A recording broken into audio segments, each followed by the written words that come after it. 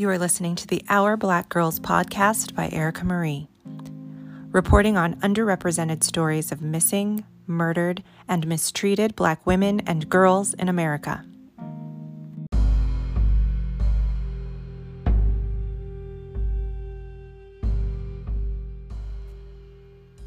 A woman has gone unidentified since the 1980s, and there doesn't seem to be much movement on her cold case. On August 15th, 1988, the remains of a Black woman were located in Riverside, California, in an open field west of Sierra Avenue, just north of the city.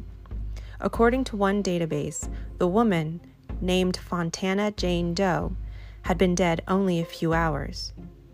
Investigators hoped that something on her person or the way she was dressed would aid in finding out her identification, but they weren't able to assess who Fontana Jane Doe was.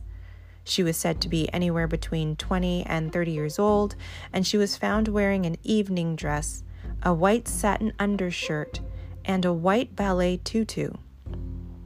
It was determined that she had been murdered, but it was unclear by what method.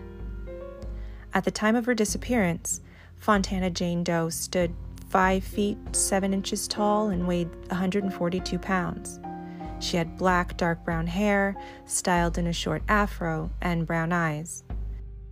The unidentified woman had several distinguishing marks: a semicircular inverted C-shaped healed scar above her left eye, an irregular linear scar above her right eye, a scar over her right hip, several scars on her right arm, 3 piercings to each ear, toenail painting in red or magenta or hot pink with dots.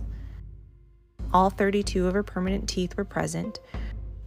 Her dental records, fingerprints, and DNA records are on file. She wasn't wearing any jewelry.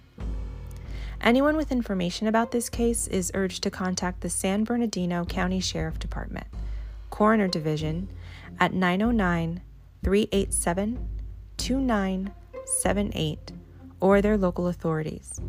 Her agency case number is 883637.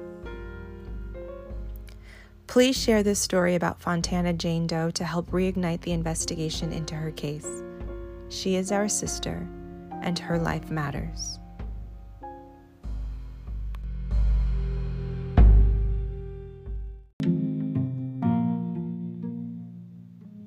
Thank you for listening to the Our Black Girls podcast.